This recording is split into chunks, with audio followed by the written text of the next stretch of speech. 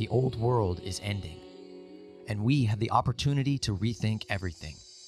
This is a show about the structural problems in our world and the real solutions that we have today to transition from an apocalyptic storm of war, scarcity, and ecological collapse into a collaborative and sustainable futuristic society that serves all life.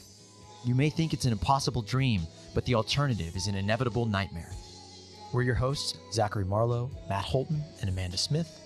And together, when we can move past this economic absurdity to come together and actualize our collective potential to create something completely new, we are Moneyless Society. Surprise, surprise. So this is a little bonus episode that was recorded with my friend Nathan's show, Kindness Rebellion.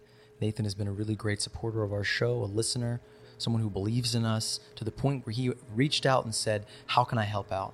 Like many others who have reached out to us to become volunteers, to join the Moneyless Society and work together to build the transition to the world that we would all so badly want to live in. I just want to stop you here and say, if you're listening on YouTube, subscribe, like, comment, share, all that shit. Share our shows, tell your friends, and help us prepare for the next season, which we want to go off with a bang. I can't wait to get this out to you. I can't wait to show you all the things that we've been working on, all the reasons we haven't been able to get this show out, because I'll tell you, we've been busy.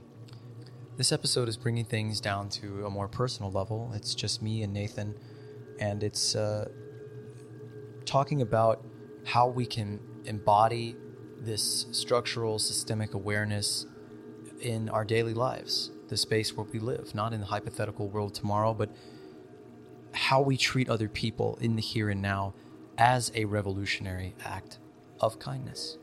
So without further ado, I'm going to release this conversation mostly raw with all the ums and ahs and starts and stops, because we have so much work to do. Enjoy. We're currently recording, so everything's good on my end. How's everything looking on your end? It looks good. I'm stuck in this material form, this body. Can't really do anything about that. You gotta deal the hand you're given, right? We'll find a way once we reach the singularity or something. Yeah, we'll be able to upload our bodies our consciousnesses into the new Samsung Galaxy S69. Won't it be amazing? It'll have such fast processing. All right, let's go ahead. 5, 4. Marlo, thank you so much for coming onto the Kindness Rebellion. I really appreciate you offering to join me on here and talk about all of the ways that we can create real, meaningful, valuable systemic change, especially with your work with the Moneyless Society. Thank you so much for being on. I thought you were recording earlier. I mean, I was throwing out these solid gold riffs. I mean, dude, I'll edit those in. Rolling, I promise. Always be rolling. I'll edit those in. I promise. Okay. Good. Hey, well, man, thank you it's good to be on. Always nice to be at somebody else's show. You don't have to do the dishes. You don't have to. It's like going to your friend's house. It's exciting. It's like a change of pace, a change of scenery. I'm actually in a friend's house right now. So I'm in a building. I'm not like recording in some random ass place where I usually am. It's funny. I recorded like every episode of the first season of Moneyless Society pretty much in a shed, basically, in my friend's backyard where I was living in Brooklyn. Oh wow, nice. That's amazing, man. It's really cool to kind of see your nomadic lifestyle that you've been living. It's something that I kind of look at very fondly, and I think I can speak for a lot of people when it really feels like it's sort of like, I don't know, it seems so out of reach, only in terms of like just getting the will to just fucking do it, to actually just drop the 9 to 5 that we know is just crushing our spirit, to just actually go out and live that life. I'd love to kind of start right there. How did you kind of how did you become radicalized, I guess, or how did you start waking up and seeing these new points of view in such a powerful way that it like caused you to actually make the changes that you've made in your life and just go on this nomadic journey where you're just all over the place? I'd love to hear about that. Well, it's not really like any one thing that happened to me. It's not like I got thrown into a vat of radical ideology. It's like I've never really been blessed with a normal human existence, I guess. I mean, there's no normal human existence. There's no factory setting on humanity. Mhm, We are just mind-numbingly or mind-blowingly variable. I mean, mhm, we're changing all the time, and we are like you know uh, biologically wired to be nomadic, to adapt to our environment, because mhm, we know, like, as from an evolutionary standpoint, that like we're going to be born into a completely different environment potentially than even one generation prior. So we're born like you know completely half formed. We're not born like a deer already walking around. We're like mhm. completely blank, because we have to take in our surroundings and adapt to them, because they could be totally different. Yeah. I never really had a normal life. I mean, I had a normal childhood. Actually, I had a too normal childhood. It was really like sublime and beautiful and perfect. And I had the American dream, and this Mhm, little cul-de-sac of neighbors who know each other's names and have cookouts, and we go on hide and seek and go through everybody's yards and playing in the backyard, just living in a fantasy, really, just living in this mhm, world of like make believe that was untouched by the darkness of the world. And then being thrust into that world, I think just a big part of what is radicalizing is having empathy and kind of mm, reconciling with the fact that we don't live in a society that fosters that, or understands or respects that. And then in nearly every way is sort of designed against that, is designed to make us focus on ourselves and tune out the experiences of other people's, the lives of others. We have this totally individualized imprisonment that keeps us competing, self-maximizing, and just not really paying attention to the really deeper struggles in the world. I mean, the suburbs themselves, where I grew up, are designed, I think, to you know insulate you from life. They're so mhm. structured, and they're so Yeah. sort of physically walled off that you don't really see this unpredictability. You don't really see what's Yeah. going on. So I was medicated from a very young age. I was too rambunctious in school, not really like getting into fights or anything, just like being curious and drawing constantly, and like just being really active. And like I couldn't focus on the lesson plan. I would generally Mhm, like pick up the content pretty quickly, kind of ambiently, or just understand it intuitively, and then I would get bored and I would ask questions and I'd go off track. And this was a bad problem for teachers in an mhm. industrialized school system. So I was medicated at a very young age, like 10 years old, maybe even earlier, Mhm. on like Ritalin, which is Jeez. like It's meth, essentially like basically. speed. Yeah. Yeah, For it's kids though, trucker right? speed for kids. For kids, yeah. God. Yeah, I mean that'll change you. I can't Yeah. fathom the kind of person that I would have been otherwise. I mean, Mhm, I have two brothers that I would guess you would consider radical as well. They live on farms, mhm. or my brother lives in his truck, and he's like some kind of anarchist mechanic or something. Nice. But so it's like I don't think that I would have necessarily just been like other people. I mean, I had a father who was very in his own way socially conscious. He's very liberal, Mhm, which was a contrast to being in the deep South.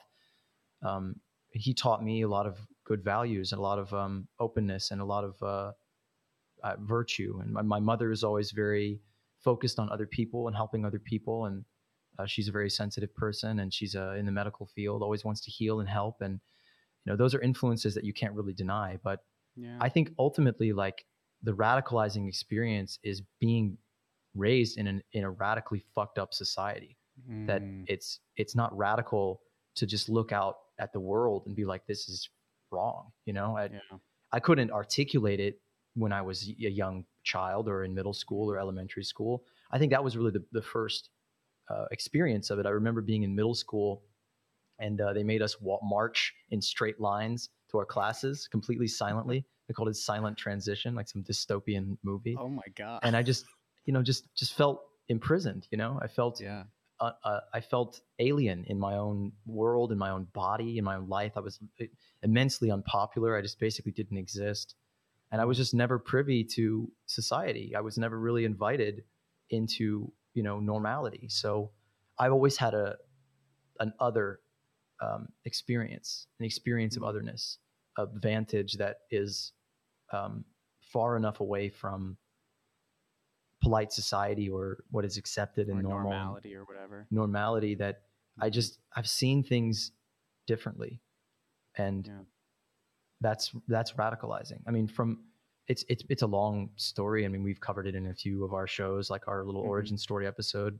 But Yeah. like being very sensitive and being thrust into an insensitive world, and trying to self-medicate with alcohol and drugs, and Mm. chasing girls, and like flights of fancy and poetry, and this learning. Like, I did eventually find friends, discover I have a voice and talents, and Hmm. you know uh, social skills, and just I had this period of like darkness, this Yeah. period of like, there was a moment in my life where I like my foolish optimism was bothering people or something, that I was very Mm. loud and bright, and like people, I had this kind of awakening of like, if I'm going to put my heart out for people and they're going to hate me, I'm going to give you something to hate. Yeah. So I was like, internalizing the hatred of society into myself, and Mm. burn just that just made me want to burn myself alive. And I did, in my thoughts and my thinking for many years, just disintegrate myself, just try to melt myself in this Hmm. boiling self-hatred that was really just, I couldn't see that, like, it's not me, it's the world. I mean, it Wow. is me, because we're all an innermost reflection of the world, that Hmm. we are a reaction to our surroundings, that we are our surroundings, we are our environments. And Yeah. you know um, it's very difficult to, I don't know, to not fit into a society, and want to so badly, and just be Hmm. rejected. Yeah. That experience of alienation is profound, and Yeah. I think that's kind of the greatest uh, radicalizing force, is just being abnormal, just being different, Yeah. and not being celebrated for that in any way, being rejected. And Hmm. that's the greatest gift that I've ever had. Is It's sorry. Go Go on. ahead. No, I was going to say that's the greatest gift that I've ever had, is not being accepted, is being Hmm. forced to reconcile with these problems in society, and these maladjustments, and to be able to basically just never adapt to this world at all, and never accept that this is what life should be in any Hmm. way. And so many people are today reconciling with that, as they watch the apocalyptic news, as they Yeah. see the global pandemic and the climate crisis and the Hmm. humanitarian crises that are all interwoven together into one big fuck you to anyone's future. That I just never saw any of that stuff as normal anyway. So I'm in Yeah. a lot of ways more well adjusted to a changing world. That's awesome. I think that's so valuable. And you touched on so many different things there. One of the things that I just felt like was really important, kind of when you're talking about the suburban lifestyle growing up and how it seems like it's like just this perfect utopia. And then you kind of realize that you're actually walled off. You see how we're kind of separating ourselves from nature in suburbia. We really like try to deny ourselves that experience, and just like, and it makes me realize how we're just living in these conditions that are really just trying to shield us from all the shit that we're continuously creating. And I loved hearing just how you had these family members and these influences and kind of that were allowing you to be yourself and just kind of like not have to try and assimilate with the mainstream and just be the same as everyone else. Because I had an experience where I just was stuck in that sort of assimilation for so long, and I was very much like everybody else, just trying to, decide, okay, what shitty job am I going to work for the rest of my life so that I can make just enough money to feel like I'm a little bit better than my neighbors, and that's going to be happiness for me, and it wasn't until, and I also love how you say that there's just not really like a vat of radicalizing juice or whatever that you drop into, you just, and it's over time you're just seeing how all these things that people just don't question for some reason are just really fucked up and really weird, and we're all just kind of like accepting it. But then I just love hearing how you didn't really accept these things, and you kind of allowed yourself to take it in, and grow and grow and grow, and allow ourselves to just just accept newer viewpoints, and specifically viewpoints that the current systems that we're engaging in are in no way beneficial for us. like not only are we just seeing all these disasters coming our way, right? The climate crisis, the debt crisis, nuclear war, all that good stuff, but I also think a lot about like the mental health of these people, of everybody, and myself included, and even like you said, where you went through this dark period. Like I feel like that's not, and you had to realize that it was not just you, that it was the like the system acting itself upon you, because that's just becoming more and more and more common. We're just seeing a society of sick people. So I'm really happy that you kind of took us through that journey there, because I I can definitely see how you had this unique mindset that allowed you to break the mold. And then in the same way, you're being affected by all the same shit that a lot of us are going through, and you just didn't assimilate and let yourself like become swallowed by that, I guess.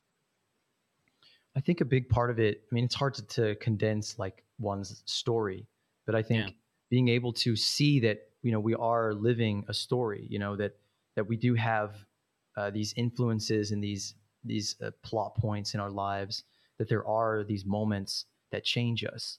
There are influences, individuals, people that come into our lives that inject us with some new perspective. And I've Mm-hmm. always, I grew up, for a lot of my life being like a listener, being very silent, being like in myself, which is, maybe hard for a lot of people to think about because I talk so goddamn much today.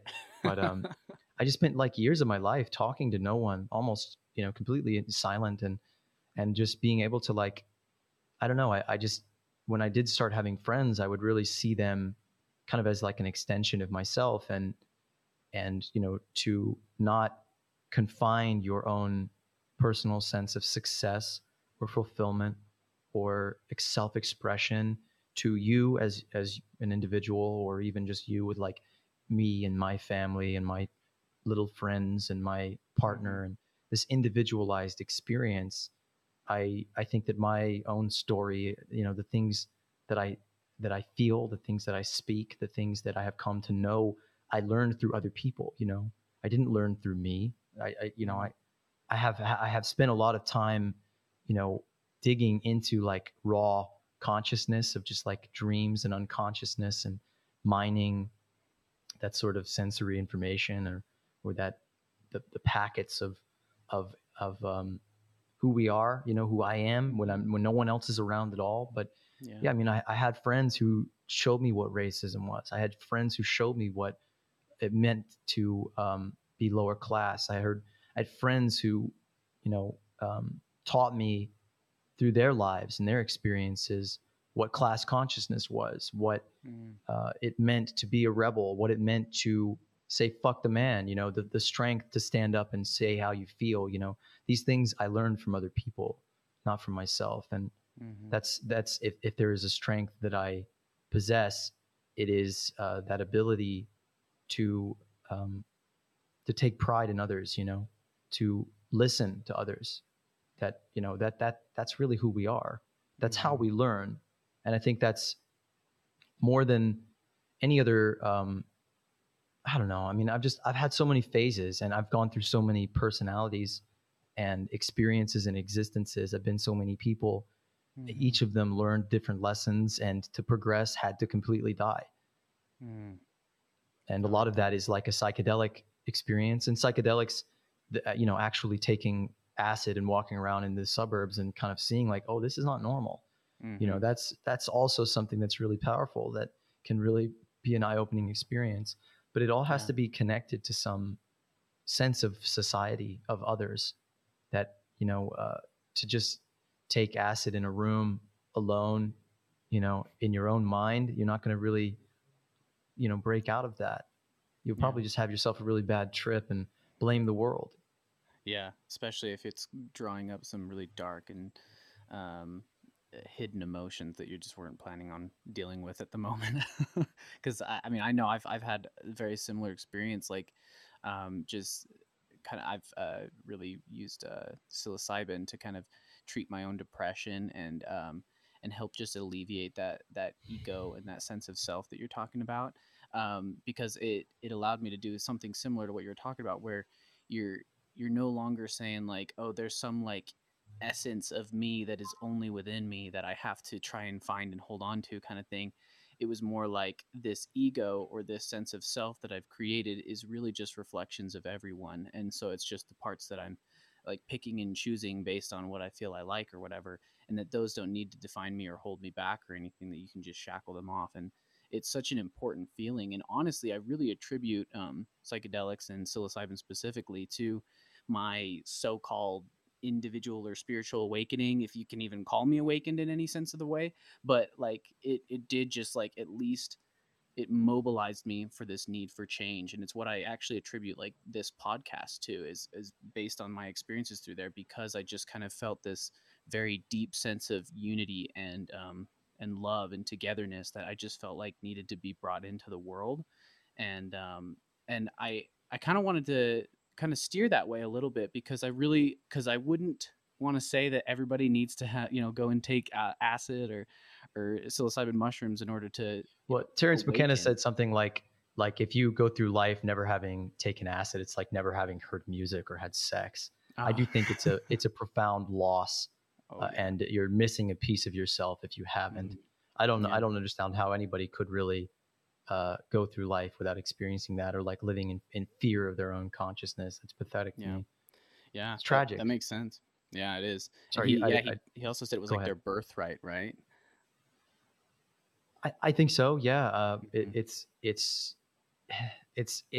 His theory goes deeper into like the almost like codependency that Mm. humans evolved with these substances, and I think there's a lot of truth to that. That Oh, we have definitely. evolved with plants, and Mhm. we've evolved with dogs. We've evolved with Mhm. other species, other animals in the animal kingdom. We are not independent of ourselves. But sorry, Mhm. I kind of steered you away. You were saying you were trying to steer the No, conversation to that's something. great. I love that, because the whole interdependence of the, that evolution is very important.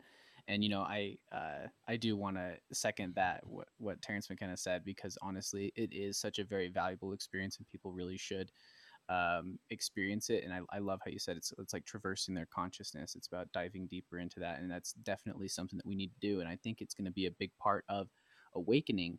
But I think what I'm really interested in talking to you about, because I love your work with the Moneyless Society. I love your action for change and your action for systems change, because for one thing, I do see the Moneyless Society as a viable alternative to capitalism, and specifically a resource-based economy. I see these as just like obvious and necessary steps to making true transcendence and actually like making a new world. And so what I'm really curious to talk to you about is just, how do we get people, how do we get people to understand this? Because I feel like the only way I was able to understand the Moneyless Society and see its value, and even not just the Moneyless Society alone, but like all these other alternatives and these other technologies and amazing paths forward, and yet people just don't either see it or they just don't care. And I'm so interested in figuring out how to move this forward, because I really do see Amanda and Matt, as like true revolutionaries in making this important change to make real change. Well, first of all, thanks, man. I appreciate that, and we appreciate your involvement and interest in joining our group and our movement and organization. It is just that we cannot do anything on our own. It's amazing how puny an individual or even three individuals are. Although we've Mm, gotten a lot done so far, we've created something that I think is definitely has the power to outlive us. But yeah, I mean, how do we get through to people? mm-hmm.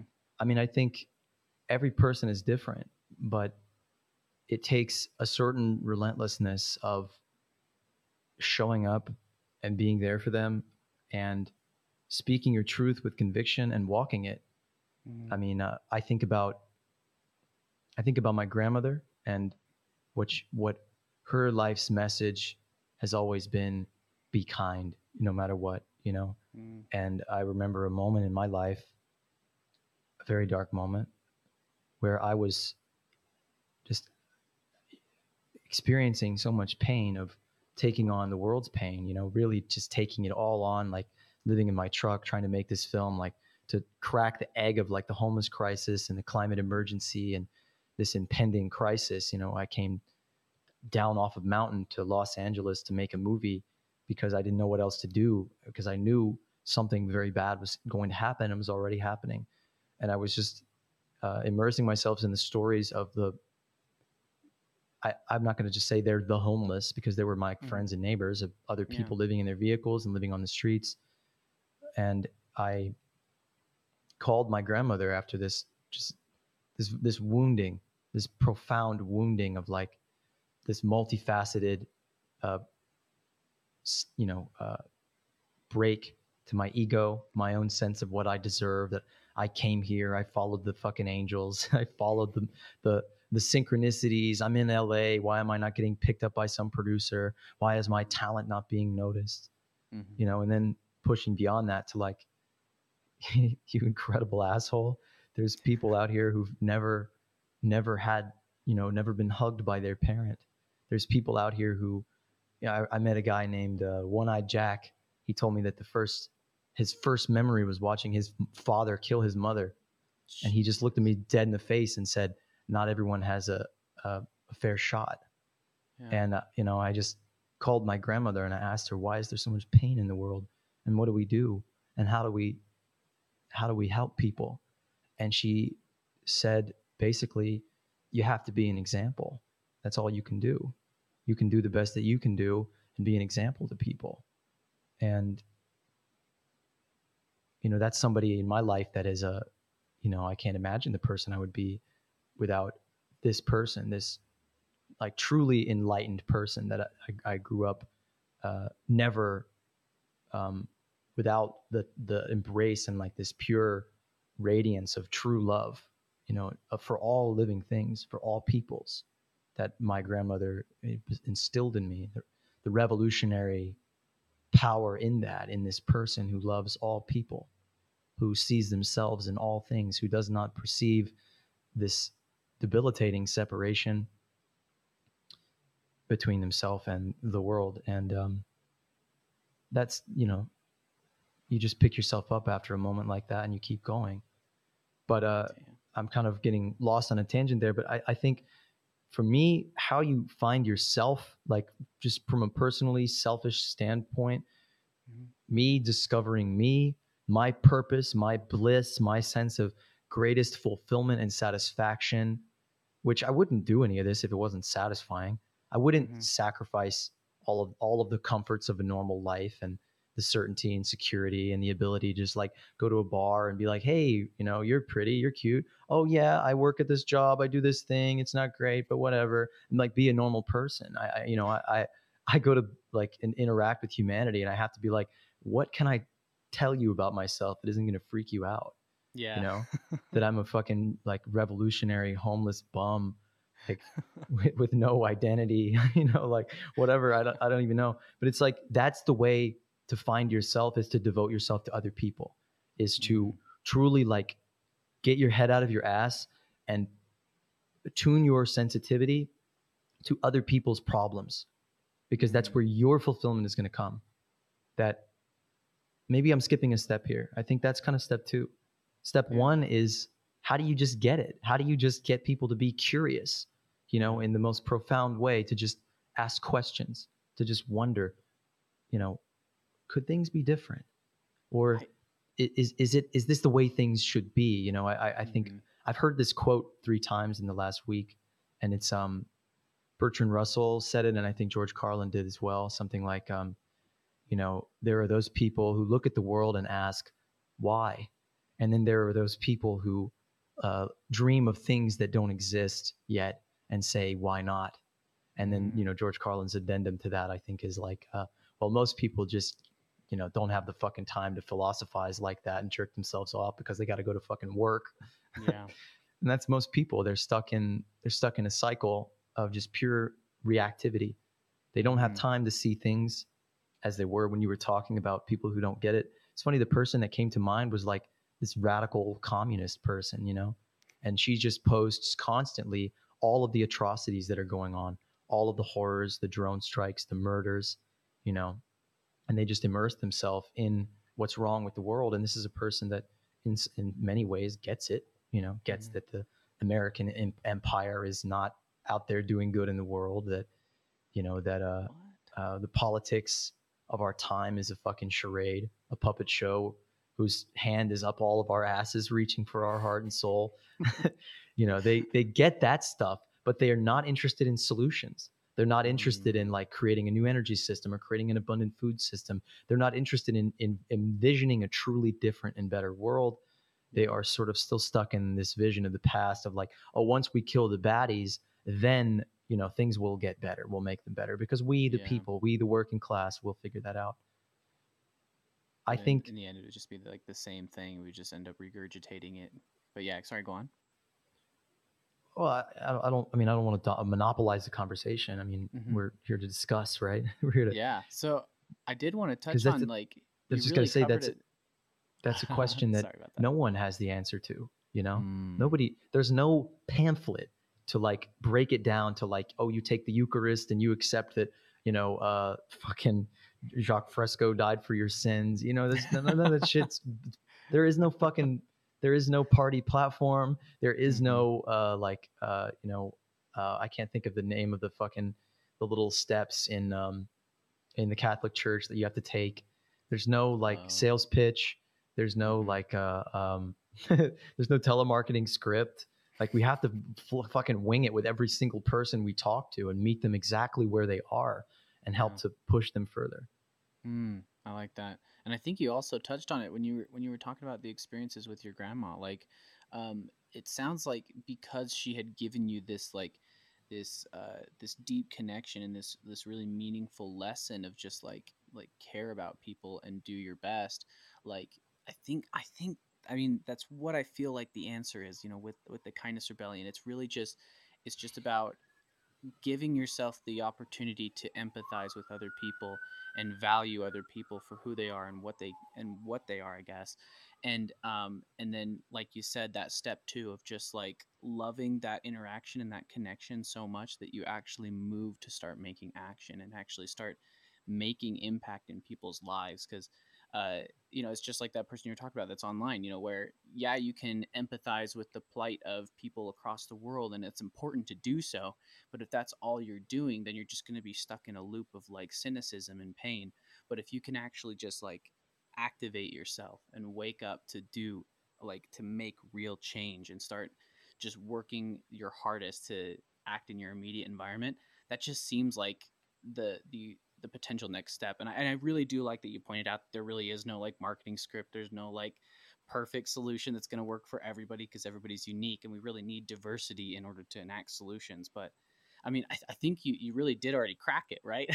Just that empathy with people and trying to actually give a shit is gonna, I feel like, just has to be the first step. And I guess the part that I'm really wanting to believe that we can do is actually getting people to give a shit and getting people to care and empathize. Well, a big part of it actually is in phrasing things because we are so detached from empathy in the most profound and simple sense. We're Mm-hmm. so cut off from that. A lot of people, that's not their first step. That's going to be like Mm. something that happens to them way later. I think the catch-all motivator for people, it should be this way anyway. I think the one that's like there's just not really an argument for is that we're in a climate crisis that has forced us into a very narrow window of one, opportunity of how long we have to make changes, and two, changes we have to make, things we Mm. cannot fucking half-ass. We cannot engage in politics as the art of compromise when we are dealing with resource overshoot, or when we're Mm-hmm. dealing with a very fucking narrow window of like a carbon budget that, for instance, we are, if we burn all of the carbon, if we burn all the fossil fuels that we are permitted for right now, the projects that we have open, we will kill the planet. That's it. We can't Yeah. do that. We can't have a system that is based on endless consumption.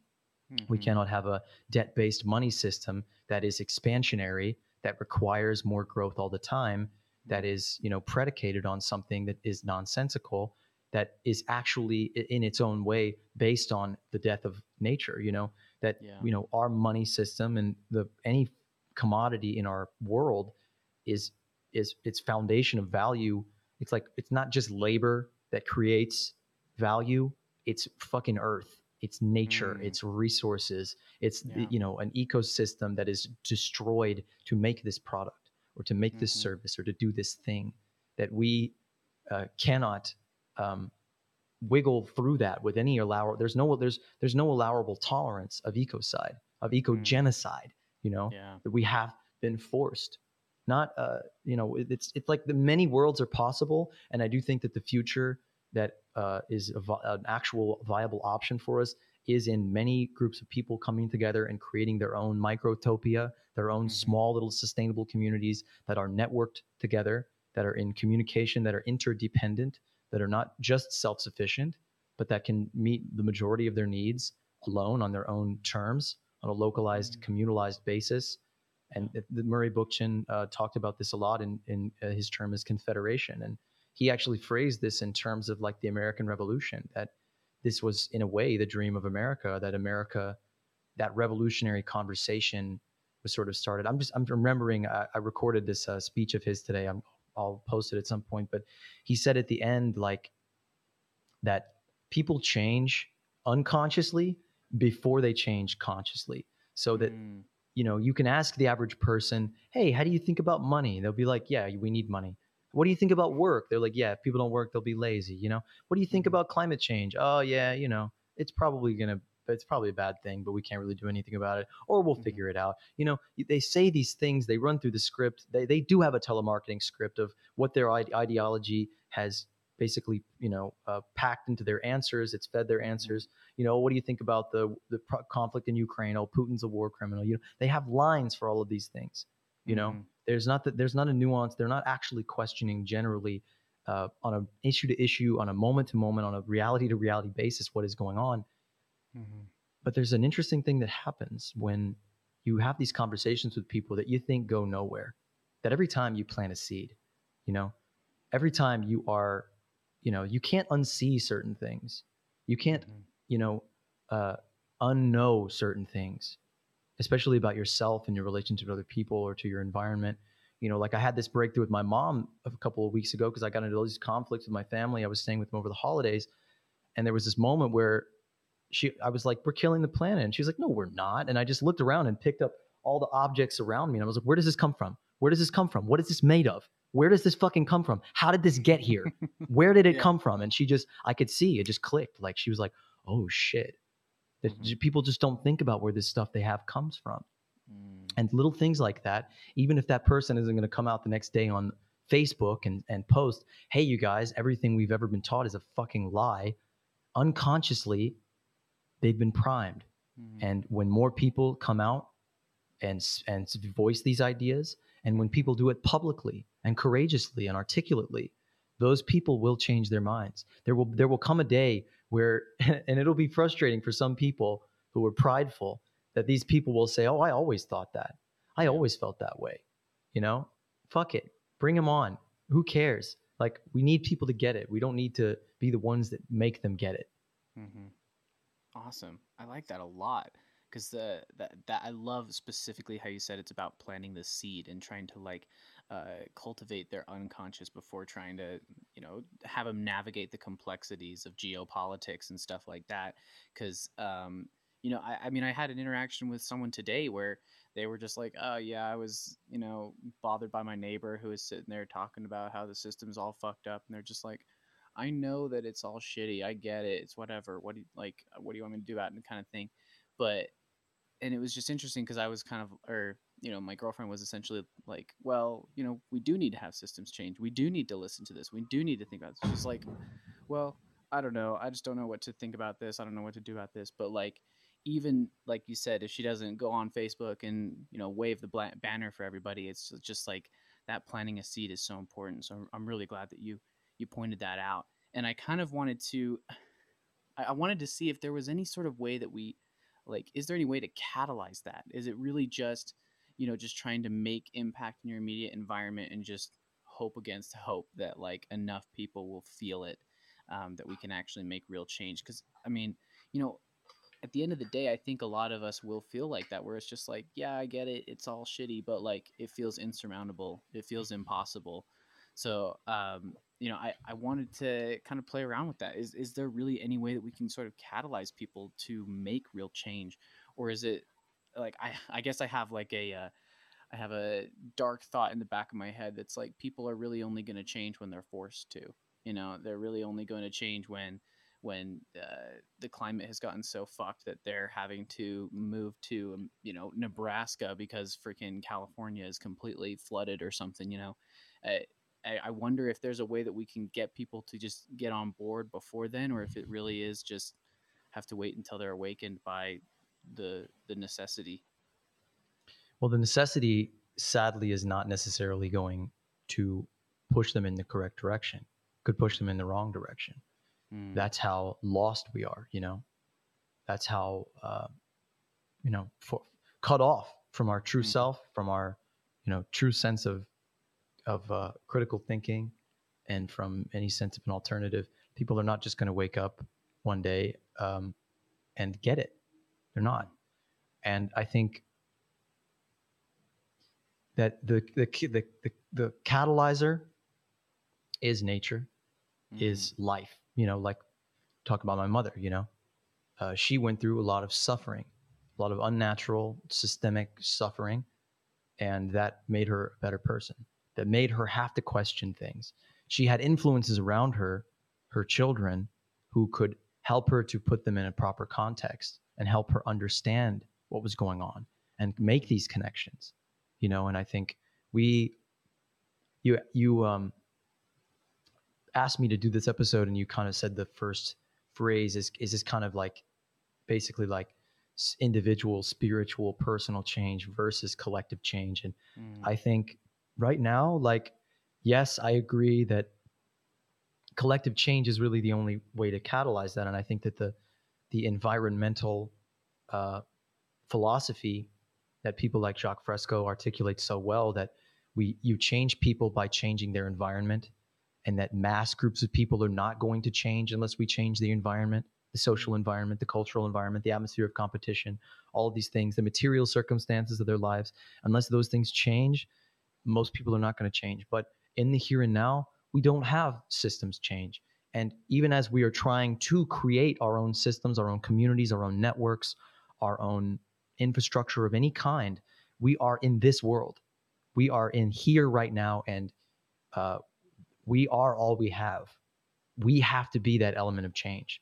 We don't have the luxury to wait for somebody's house to fucking burn down to be like, hey, so told you so. Here's my pamphlet. Here's my podcast. Like, fuck that. We have to really show up for people. And a lot of it means, this is hard for a lot of people that I know, a lot of activists to get, that like, it does require a kind of compromise and a kind of non-judgment of accepting people where they are. And Paulo Freire's book of Pedagogy of the Oppressed talks about this a lot, that revolutionaries have all through history failed to revolutionize people because they approach them through their worldview, through their view of reality, that they use their language. You talk about fucking dialectical materialism and, structural fucking feedback loops and the endogenous fucking corruption inherent to the system structure. And most people glaze over when you talk like this. Yeah. I don't. I find that stuff, beautiful. I find poetry in finding the right scientific word to discuss these things. But yeah, I mean, it's to pull that word dialectics, it's you have your thesis, your antithesis, and then you have your new thing. You have, the cycle of abuse. You have the abuser, you have the victim, and then you have the reaction. The victim reacts against the abuser, and in many senses becomes an abuser and keeps the cycle going in some form of way. Not to be too reductive, but yeah, I mean, like, individual change catalyzes collective change, catalyzes individual change. It is a feedback loop that will increase as this movement, this perspective widens and broadens and connects to more people. I'm currently struggling to push even radicals, over the edge, to get them to take the green pill or whatever, to get them to realize that the system is the problem. And that, like in the climate movement, I have a lot of friends and comrades and people that I've been working with in the climate change activist movement and Extinction Rebellion. And um, I kind of walked away from that organization a year or so ago because it was like, you guys don't get it. You don't want to talk about systems. You don't want to learn. You're not listening to me, blah, blah, blah. And, I kind of realized like a lot of that is on me, that it's on me to find the right language to communicate to people and to be, really, really strategic in my communication and in showing up for people and being of service to them. And I think if we had some radical community in the middle of nowhere in, Nebraska or Appalachia, and we were trying to confederate it, we were trying to spread our little social experiment to other communities in the surrounding network and, form this giant mutual aid network of farm to farm and peer to peer. We couldn't just show up and be like, hey, here's our radical moneyless world, y'all. Check it out. Look at these flying cars. And they would just be like, get the fuck off my land. Who the fuck are you?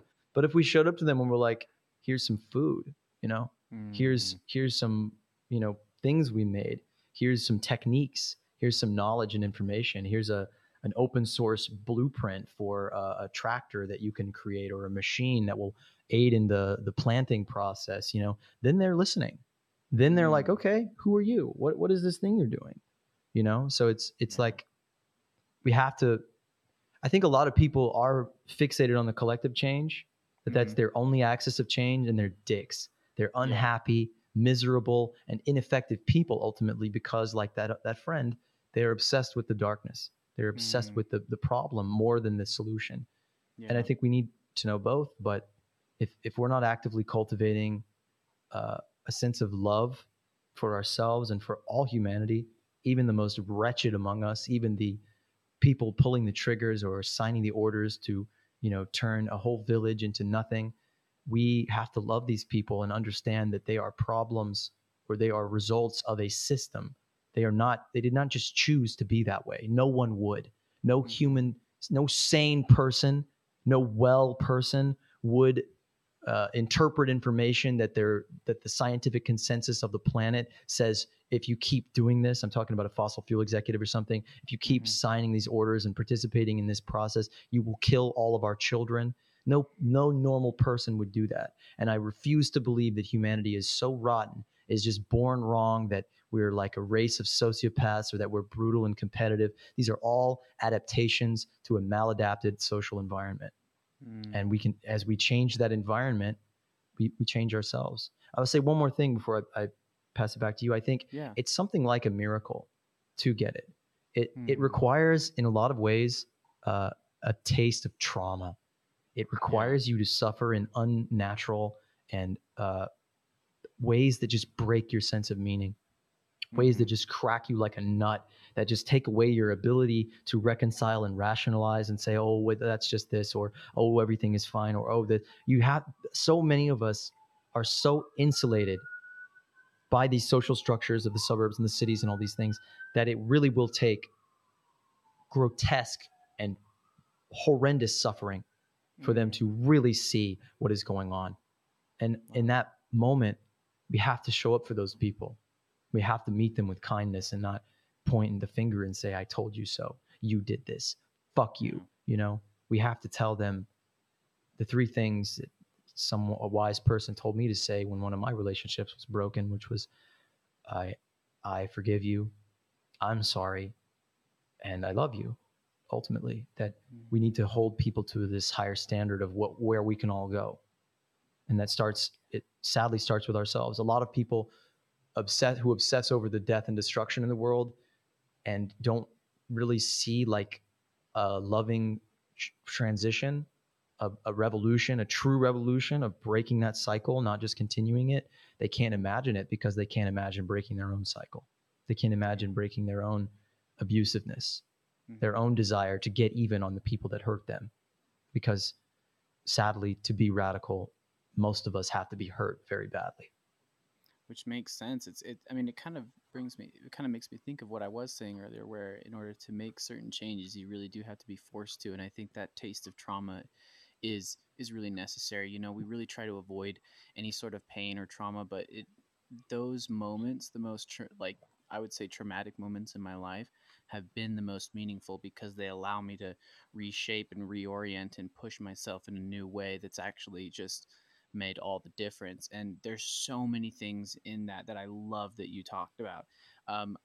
Specifically, I love the idea that when we think of like systems change or we think about revolution, just making a better world, it can't really be either or in terms of individual change versus social change. Specifically, I love that you pointed out that like in order to just change other people's mind, you do have to change their situation, their material situation. But in the same vein, that can only happen if we improve ourselves and then seek to improve the world. And then there's that feedback loop that you're talking about. So it's always just going to be both, this synthesis. And I love that so much. And then another thing that I just wanted to point on what you were talking about there is the idea that we need to stop trying to point blame as some sort of solution, or just trying to say like, yeah, this person, this executive, these are the ones we've got to chop their heads off, and then everything's going to be better all of a sudden. And otherwise, it's because it's really just going to be founding any new system, any new world on that violence, because that's really what the kindness rebellion is supposed to be, right? It's rejecting tyranny and oppression through understanding, love, and kindness. It's about trying to transcend all of this generational pain and all this generational trauma so that we can actually offer kindness, offer cooperation and unification in order to improve the state of the world, in order to improve ourselves.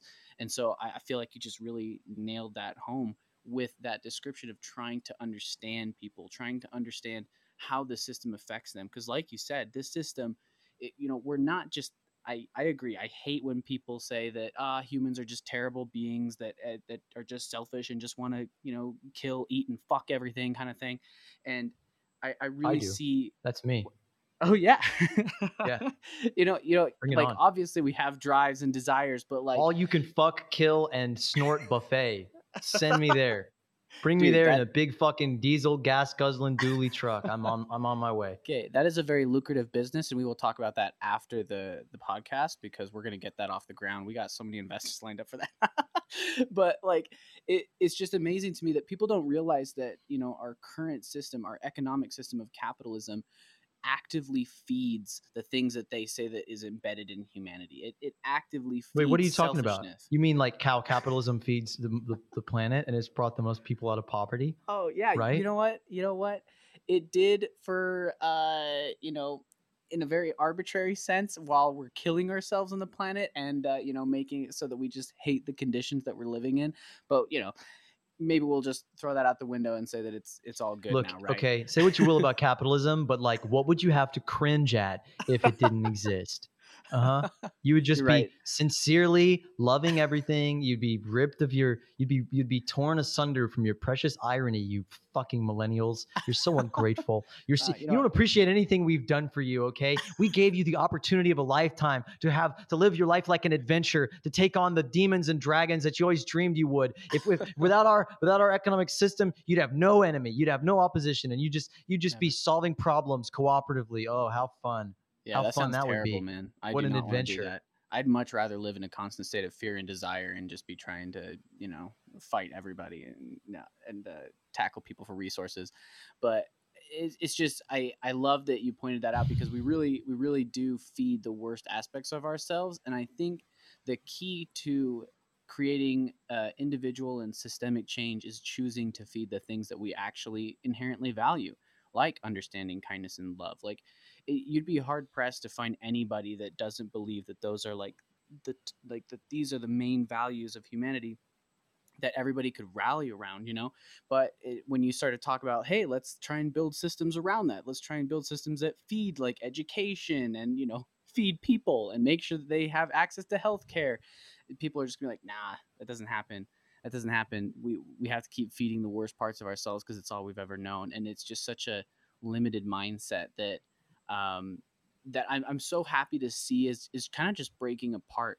Like the Kindness Rebellion and Moneyless Society. These are just like these organizations. We're just picking up on a wave that's really happening because I can kind of complain to you like, oh, people aren't changing fast enough. What do we do? But at the end of the day, like I do really feel this wave picking up and like this energy that's coursing through people where they're just realizing like, hey, this system doesn't work for us. we're killing the planet, we're killing ourselves, and nobody's really doing anything about it. And so I went on a tangent there, but I just wanted to point out what you were saying, because I felt like those were so valuable, and I really do think that these movements that you're creating and being a part of are going to be so valuable and are really going to help people awaken and change, because at the end, that's what we need. That's what we need to get moving forward, right? Well, I appreciate that. It's important to cultivate friendship in this work, in this transition, this movement. It's important to find the others. That's a mandate. I'm going to get that printed on a shirt. You have to find the others. There's no more the excuse that enough people don't get it, that nobody cares or nobody sees it, or oh, people are just too stupid, people are just too ignorant. There are people all over the world who get it, that don't need 10 conversations for them to be like, yeah, okay, the system might be the problem. There are people that you meet and in 10 seconds you're like, fuck yeah, you get it, you're down. Now that's different from those people saying, I'm going to quit my job and work with you, devote myself to this. And to those people I say, take that shit to the next level. Because I just try to ask people all the time, like, what are you actually doing to secure your future? What are you actually doing? Consuming memes, staying up on media, reading theory, all these things, that's not enough. That has no tangible effect on the warming of our planet, the disintegration of our social order, the lack of community and trust and organizing that is needed, that is completely existentially needed for us to progress as a species, and or just continue as a species. So I want to ask to any of those people listening that get it, that have taken this pill, I want to ask you, like, don't pat yourself on the back for getting this far in the Choose Your Own Adventure book. It is a Choose Your Own Adventure book. We do, to an extent, have a choice. The options are ultimately limited. I don't have a choice of what to do in my life, really. A lot of people will think like, oh, you chose to be nomadic or you chose to live like this. But I don't. I look at my life and I don't see one. I see very few moments where I made a choice, really consciously. I mean, it's like I was pushed into this life every step of the way, by the people around me, the influences in my life, that I didn't choose to be, neurodivergent. I didn't choose to get addicted to alcohol and spend years of my life, writing poetry on scraps of toilet paper and, bellowing them at people that hated me. I didn't choose to do any of these things. I didn't choose to, not have money. I didn't choose for my dad to not invest in Google at the last minute when it was an IPO and, make us not rich. Like there's no single choice. I can think of one choice in my life where I flipped a coin to decide which van I was going to get into to go hitchhike around Northern California. And even that was the coin, not me. I didn't choose. I just chose to make a choice. I chose to say, okay, I don't have control of this moment. I need to take my own self out of my sense of what I am doing and the faulty sense of control that I have in my life. And, that's the essence of the Tao Te Ching, that, give up control, give up the sense of control, that you think you're in control, that you think you and your human mind can conceive of your own worth and magnitude and purpose, that you can as if like any other creature, we truly have a level of self-awareness that we can see our role. That, like, does a dog know how profoundly, needed it is when its owner is stroking its ears at night after they've had just a debilitatingly inhuman day? No, they're just living through every moment. And I think that's the same thing for most of us, if all of us. We don't know the integral role that we have in the ecosystem, the social ecosystem, until we throw ourselves out into the unconscious. And so the unconscious need to, connect with unconsciousness and process things. over long periods of time. They need to really stop thinking, and they need to stop reacting. And the conscious need to do the same thing. They need to thrust themselves into the unknown, and out of the sense of like, oh, here's what I can do, here's what I am, and to really devote yourself 100% to making that inner decision of saying, okay, I have to do something about this. There is no option. What I am doing is not working. And you said at the beginning of this call that you have like, the inner trepidation of like going out onto the open road. And I've seen it so many times that your hometown and your own life, your lifestyle has hooks, and they will keep you from doing what you need to do. I've seen this with addicts. I've seen this with people on the verge of taking, like, say, like Ibogaine. Like my friend's son was addicted to a very serious drug, and he was lining up like Ibogaine treatment, and he didn't do it. He said no. And it wasn't because he didn't think it would work. It's because he knew it would.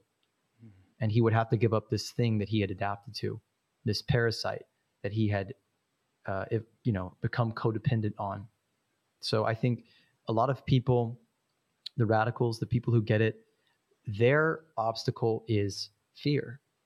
It's fear of taking responsibility for envisioning and creating a whole new world. It's fear of following this thing all the way and essentially ending their life as they know it, which sounds scary, doesn't it? But yeah. There's a very fine line between anxiety and freedom. If there's no anxiety, there's no freedom. So I say to anybody questioning, like, what do I do? How do I take the leap? What can I do? I'm just one person. You can shut the fuck up and pay attention to what other people's needs are and until you find that place where you're like, I can help you. I can do something. I can do something about you. Like my mother, her church hosted this Romanian youth choir, and there were these, orphan children singing songs to raise money for their orphanage back home in this, post-Soviet ravaged poor country. And one of the girls in the choir had this eye that like didn't look straight. Mm-hmm. One eye like she had control of, the other one she didn't. And my mother saw her and said, this flash, she said, I know how to fix that. I know what to do about that. And, she didn't think, she didn't question it. She like went into action. She like raised the money. She found the surgeon. She found the hospital, and she made it happen. And, like talk about like, I didn't choose the life that I lived. I mean, I was at that moment in my life contemplating suicide or move to Texas and become a carpenter, or just throw myself into whatever lifestyle I could, to just go out and have like a vision quest. Cause I knew like I have to escape the stifling social circumstances that are reinforcing an incomplete version of who I am. I need to take myself out of it and have a real rite of passage and become a true man, like, and at that moment she said like, no, you can't do that. If you're going to travel, you have to help people. And through just this freak thing, like she did this thing for these people. And then they emailed her like, how are you doing? Like, how's it going? And they said, it's great. We're just looking for a video person to like go with our choir. And, she pulled that string, and, I can't tell you that I can't tell you what my life would have been like if that hadn't happened. I, toured this orphan choir and then flew to Romania, and I drank a lot of alcohol and smoked a lot of Lucky Strikes. Living in this Christian organization, like trying to deal with this incredible suffering that I couldn't fathom. They're like, oh yeah, I'm depressed. I'm a depressed 23-year-old kid or 22, 21-year-old kid. I know pain and suffering. And then I'm like touring these gypsy villages where their houses are made of shoe boxes and fucking, I can see the American logos of fucking cereal boxes and brands on their garbage houses. And they're making soup out of like posters to get the glue off of them because it has some nutrient in it. Jesus. Or I look in the eyes of a man with no arms and legs, and I gave him, no, he had no legs, and I was drinking at the bar, and it was freezing outside, and I had these gloves, and I very auspiciously, like a kid in a fucking commercial, came up to him and like gave him my gloves, and he fucking laughed at me. He threw them back in my face and went, oh, boo-hoo. Like, fuck you. You don't know my life. You don't know my pain. Your fucking pittance is not going to help me one bit. These experiences will change you. And I think you'll never find your role in the fucking revolution from a computer screen. You know, that's where my revolution has brought me, is to organizing online and finding people all over the place and incorporating and organizing all these things. But the answer for most people still is leave your house, leave everything that you think is secure and that helps you, accomplish your goals, because your goals are fucking useless. Your goals are, even no matter what you're using your money with, your lifestyle is, generating economic growth to drive the death wheel of the world. And I'm not saying that to demonize anybody who's working a job, because I have the highest respect for people who do, especially people with families. But we all know this is not right. And for us who have the privilege of not having responsibilities, of getting it, I mean, you could stack the level of privileges it takes to be an affluent, fucking white, young, able-bodied, intelligent person who fucking gets it, who gets like systems thinking and systemic kindness and all these things. Like that is an amount of privilege that is just mind-blowing. And to not use that for the good of the world in this moment, to not burn that candle at both ends, I have nothing but pity for you. Not you particularly, but No, I mean it's very relevant to me, because I mean this feels like I mean, even just my volunteer work with the Moneyless Society, it's been more of a just like an active change in my life, where I sort of kept seeing that, like I was just kind of like posting and sharing shit online, thinking that was doing something. And even starting the podcast, I've had a lot of reflection there, where I'm just like, I know that this isn't necessarily like the most I could be doing, but it is something I enjoy, right? But I've been seeing more and more that the most meaningful and the most valuable change is the direct action in other people's lives and the direct influence in other people's lives.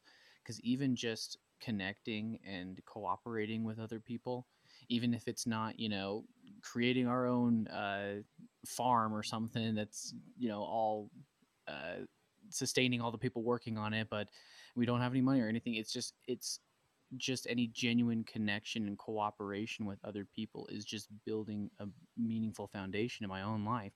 And so, yeah, I really do think that the main steps that people really can be taking, at least from my point of view, is just kindness and just cooperation and just getting out of this weird alienated shell that we've seen ourselves encapsulated in, because it's not healing us, it's tearing us apart. And it really just needs to be this movement of cooperation and understanding with other people, and like you said, just getting new experiences, just getting yourself out there, getting laughed at by a homeless guy, like you need to have these experiences added into your reality tunnel in order to just start opening up more and more and seeing those opportunities for when you can make change, like you're saying, which I just find so extremely valuable. But sweet. We're probably going to finish this out here pretty soon. So I really appreciate you coming on to the podcast, Marlo. This has been an awesome time. I will make you come on here very often if possible. I think you're a very valuable voice to have running around in my head. I think you and I think a lot alike, and like I said earlier, I really do see you as a revolutionary, and I think I think you can make real change, and I want to be a part of that as well. Thanks, man. Happy to be here. Happy to help. Yeah, I mean, Awesome. my grandmother's life's mission, her mantra, is be kind, and that is revolutionary. It is not going to change anyone's mind to yell at them and call them an idiot and a slave and, say that they've been indoctrinated and all these things. Like, that's not going to help. I mean, some people need the crowbar, Yeah. but most people, they just need gentleness. They need to be very gently and patiently told, like, listen, it's not what you think it is. You have been led astray. I know you're trying to do your best, but you're hurting more than you're helping. Mm. I said that to like 20 cops once at a protest. Everyone was yelling at them, calling them pigs. And I was just like, I just came up to them. I looked them all in the eyes. I was like, listen, man, I know you're trying to do your best. I know you're telling yourself a story that you're actually helping and you're keeping society together. And I just kind of broke it down that like all of the research is completely in the opposite direction, that the more you police a community, the more violent things are, the more you try to control, the more like you're ultimately ending up being an appendage of the oppressor. You're hurting people every day of your life. You are hurting people. And the anger that people have for you is justified. And I want you to think about that when you go to sleep. I want you to think about that, that you are, despite your best intentions, harming the world.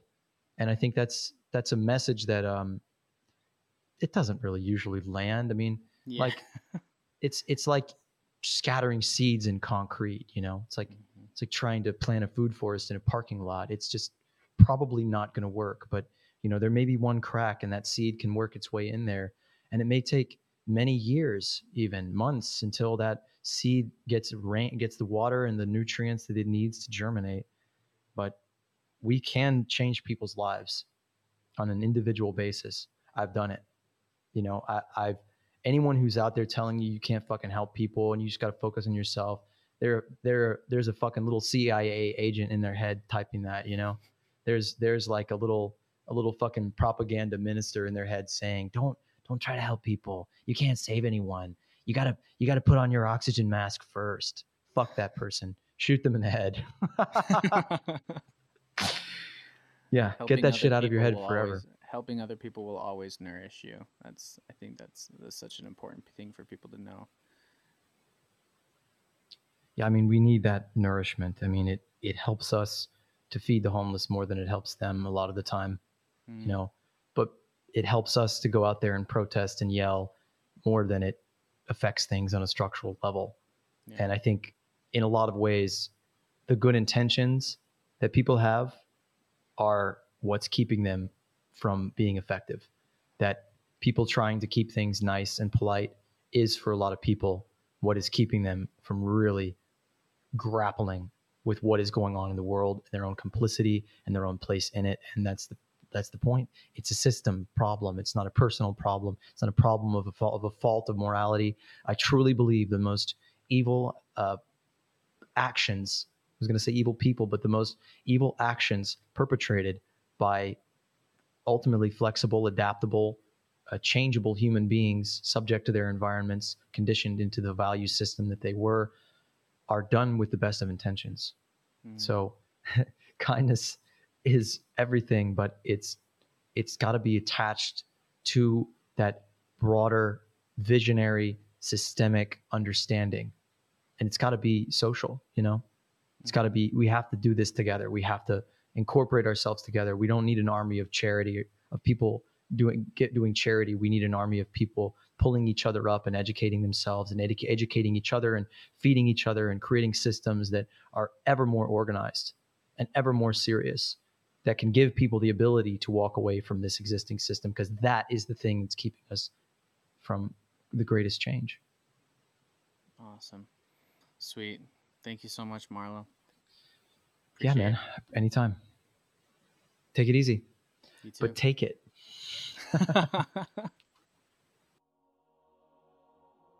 So, as you know, Moneyless Society is a listener-supported project.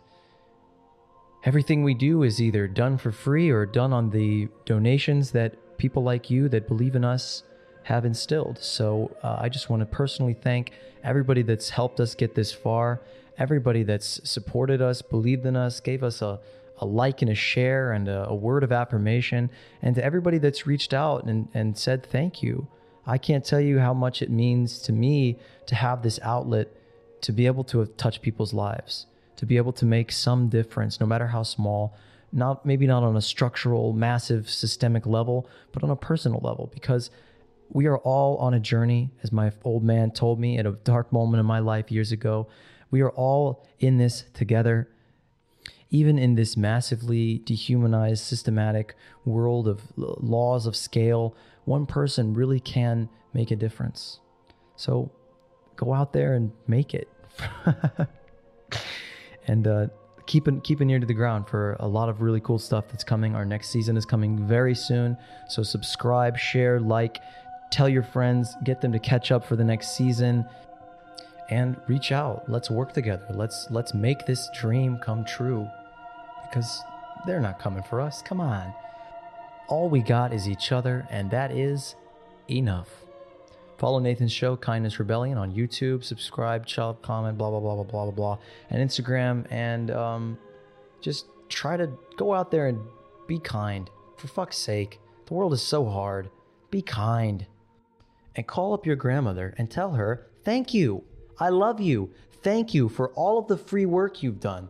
Grandmothers of the world are the moneyless all-stars. None of them get paid. Nobody gets paid to be a grandmother. And this world would fucking fall apart without them. It's falling apart anyway. So if you're not too terribly busy, do a revolution while you're at it. All right. Love you. Bye-bye.